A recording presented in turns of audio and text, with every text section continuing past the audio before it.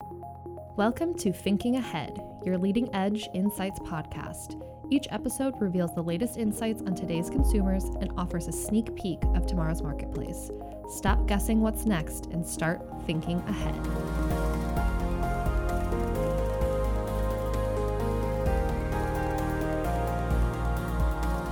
Hello, and welcome back to Thinking Ahead, a GfK Insights podcast. This is Hannah Leiter, your host, and I am so excited to be back recording for the first time in 2021. At the end of last year, I was sitting with our producer, hello Matt, who's sitting quietly in the background, and he made me realize that in a year of podcast episodes, I've never even mentioned my last name. So there you have it. There's a little mini resolution for me for the podcast, because how can you trust someone when you don't even know their full name?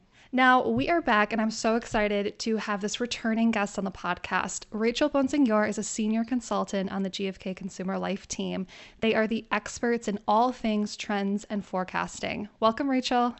Hi, thank you for having me. It's really fun to have you on as the first guest of the year, because you were actually the first guest of last year and of the inauguration of the show. So it's so fun to have you back after so long, and it kind of brings a full circle. Yep, and feels probably also like a million years ago. Remember that when we did the first one, we were actually sitting in a physical room together. Imagine that. Face to face.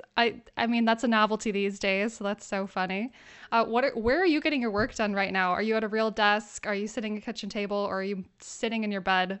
Most of the time I actually am lucky enough to have a home office and a desk, which is really great, to kind of mimic that in-office experience. But I got to admit, some days I kind of just really need to be more comfortable. So I switched to the couch. So there are definitely some couch days mixed in with the desk days. I feel the same. I'm a kitchen table person. I think it's because it's near the snacks. Good call.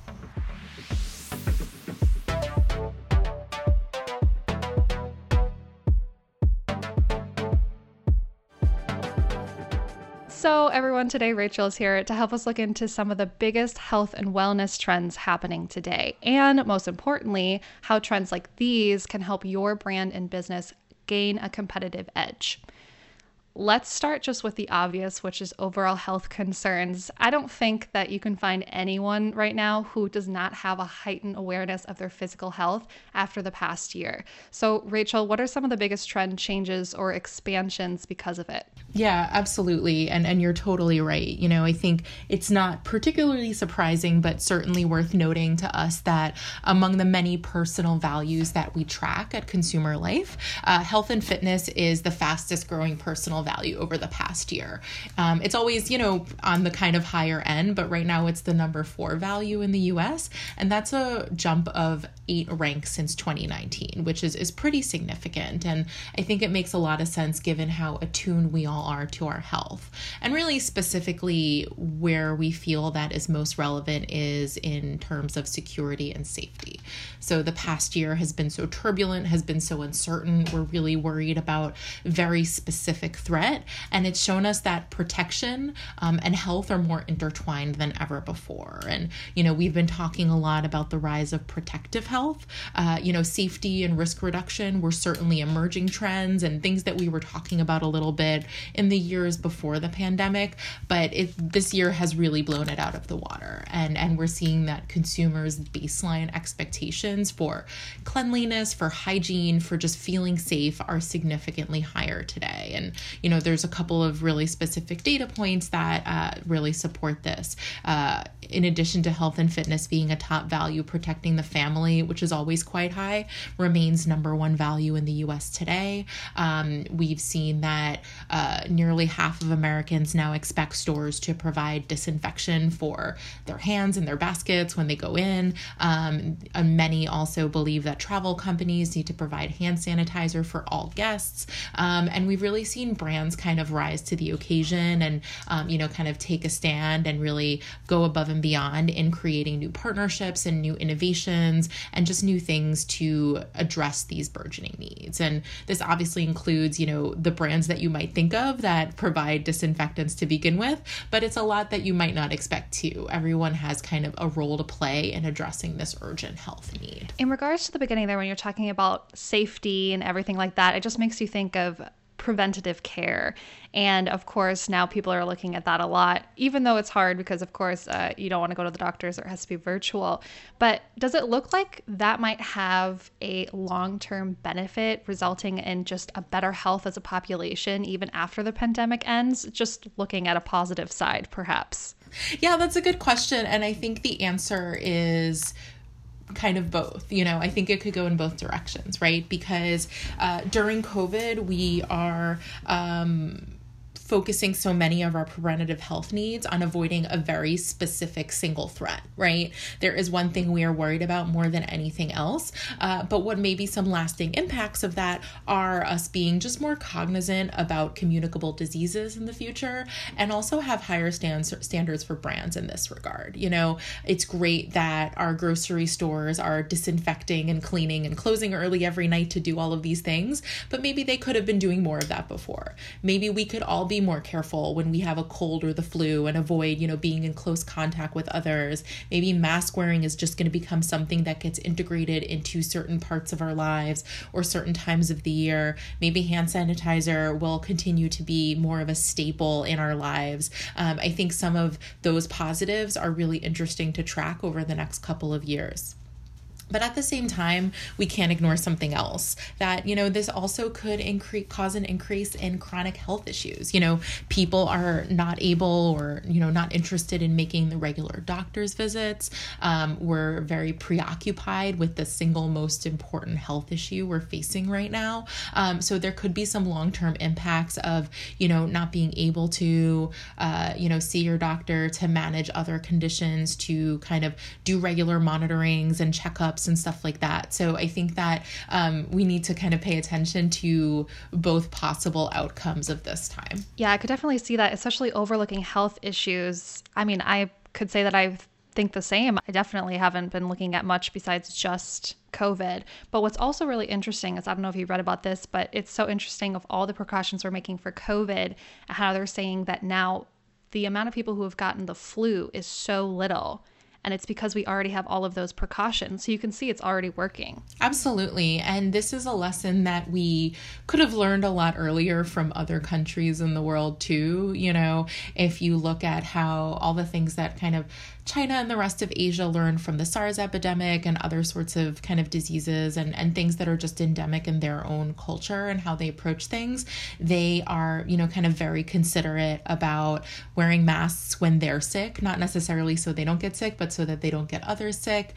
There's a lot that can be learned from how other sort of pandemics and diseases have been handled that, we seem to be implementing now here in the US. What about gyms? Because of course, if this was a normal year in January, the gyms would be absolutely packed. How has their closures affected all of the fitness trends? Yeah, absolutely. I think there's a couple things going on here.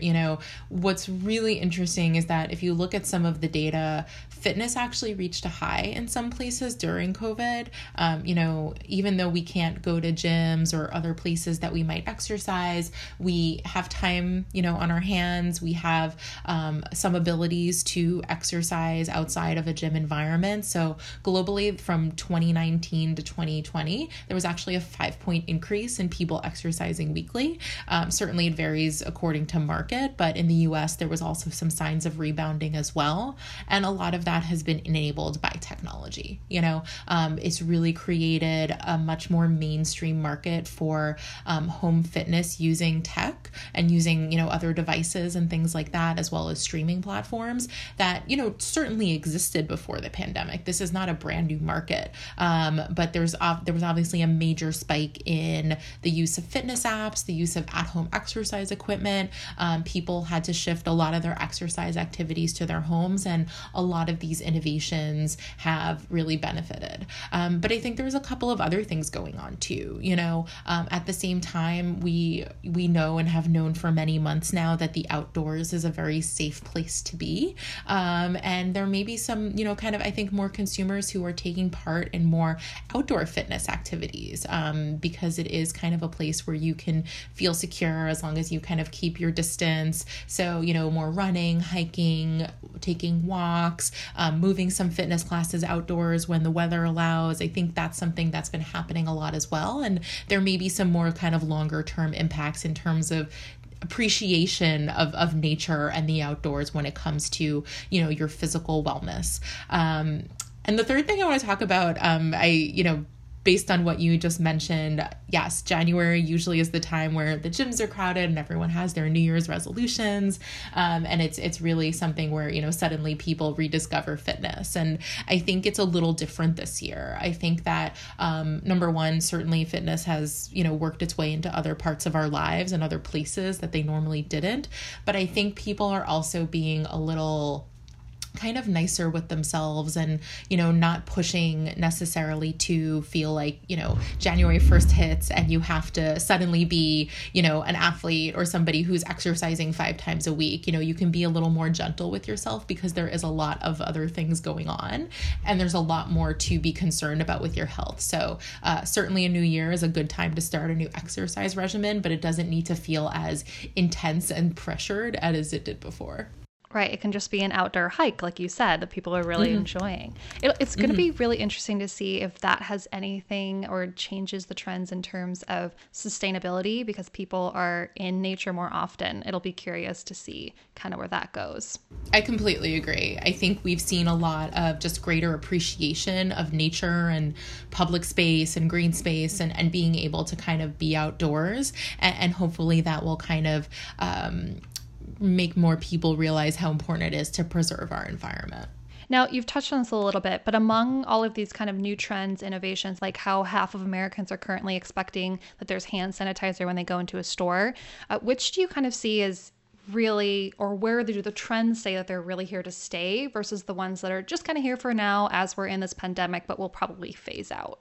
Yeah, absolutely. I think the overall kind of lens that we want to kind of put towards things after reflecting on some of these themes is that this time is really going to, in the future, lend itself to more of a hybrid, flexible way of living, and this could mean a lot of different things, right? Many people, once it's safe to do so, will return to their normal routines. Some people will continue to leverage a lot of digital tools and spend more time at home because they've gotten used to it, or it's safer or convenient in some way, or has made their lives easier. We see some people, they're going to expect kind of a greater mix of online and offline options, right? Whether it's for work, for play, for health, for shopping, for really anything in our lives. We see a lot of people's daily schedules getting more fluid and changing. We've talked a lot about like time shifting and how the times of day that we do certain things are evolving and less fixed. But the unifying thread for all of this, and I think the theme that's a really big takeaway for brands in the next couple of years, is just this general rising expectation for multiple options and fluidity in everything we do. So that can be very specifically applied to fitness and health management, or kind of more tactical, serious things like work and shopping and so on.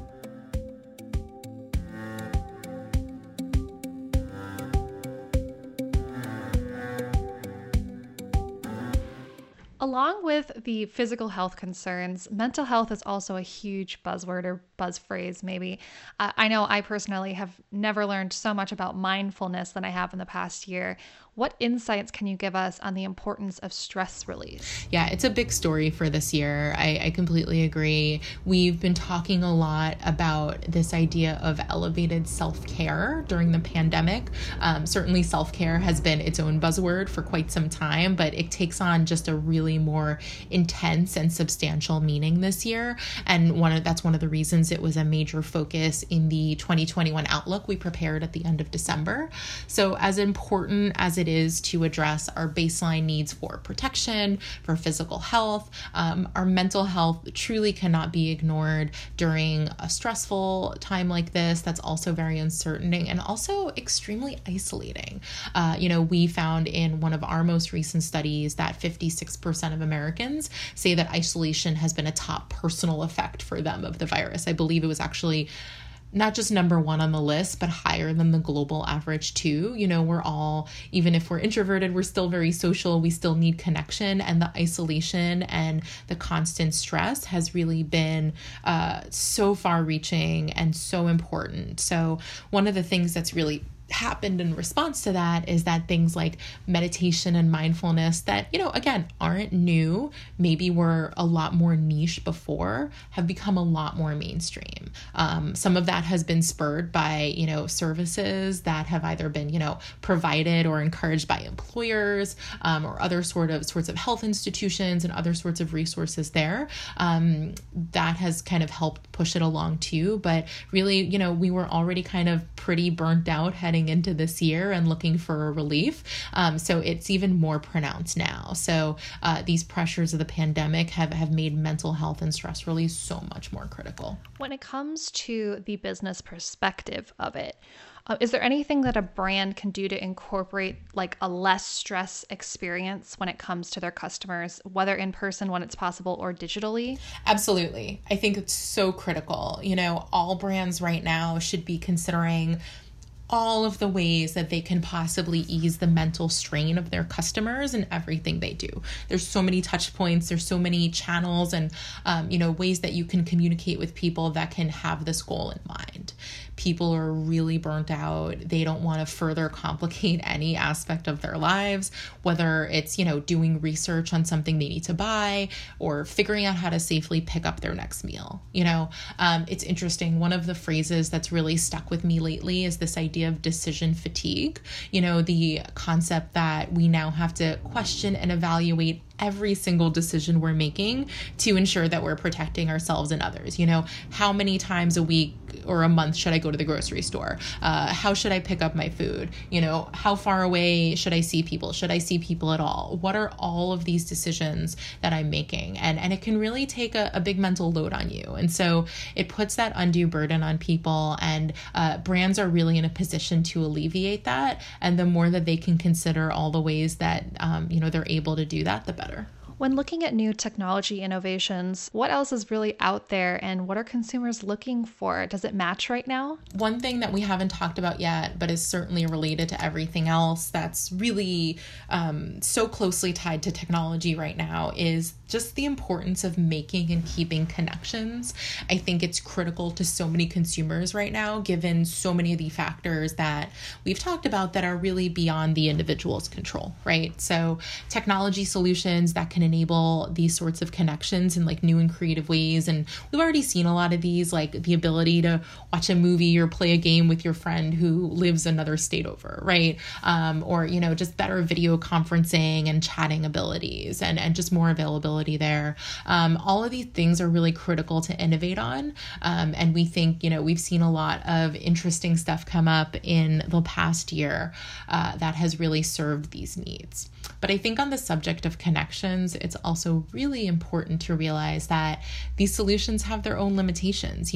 Post-COVID, we are assuming we can comfortably call something post-COVID, right?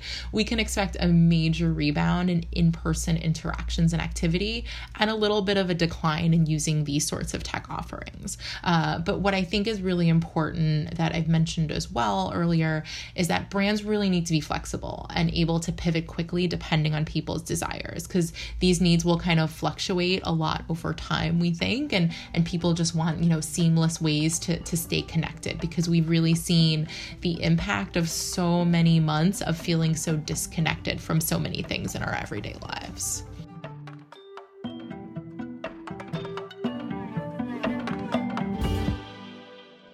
Thinking ahead, in your opinion, what do you think is going to be the next big thing in health and wellness? Is it going to be one of those pieces of technology you were just mentioning, or is it going to be something completely new?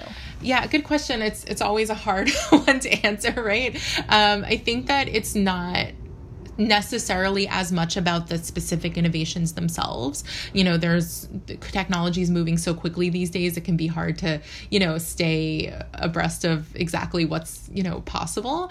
But the adaptability of innovations is really important, right? People need more hybrid solutions to live their increasingly flexible lives and numerous options for all the touch points and channels they encounter daily. So brands that, understand people's changing needs and the speed of their changing needs and that are able to adapt quickly are going to be really successful. So I would encourage brands to think a little more, kind of structurally about the idea behind what they're trying to innovate on and how much it'll suit people's evolving needs as opposed to a specific, kind of tactical innovation. Well, thank you so much, Rachel, for being here and having another conversation with me. As someone who works closely with trends data on a day-to-day basis, what is the best advice that you can give to those who are or want to be utilizing it? I think that overall, the biggest thing to keep in mind is to realize the power that a lot of this data, long-term kind of trends data has. We've talked before about how people really don't change overnight. I am still the person I was before COVID. Obviously, there are certain things I'm more concerned with and less concerned with, but really understanding the shifts that have been building for many years and what is a genuine kind of long-term shift in what people want is truly invaluable in determining what the future holds. So I would say really focus on that sort of framework, what's been building up, and then you can think about, what impact can disruption have. Well, this was so interesting. I mean, we really just went on the top high level area of this. There's so much more to talk about. I know that, Rachel, you mentioned that 2021 Outlook, and that was a webinar GfK Consumer Life did back in December. I did attend it. It was some really good information. So for all of you listening who want more information, whether it's on this health and wellness, see some more numbers, or just on trends overall, because there was a lot of information in that webinar, I'm just going to put a link in the description for you guys to just click through and learn even more. Thank you so much, Rachel. Great. Thank you for having me. I really enjoyed it.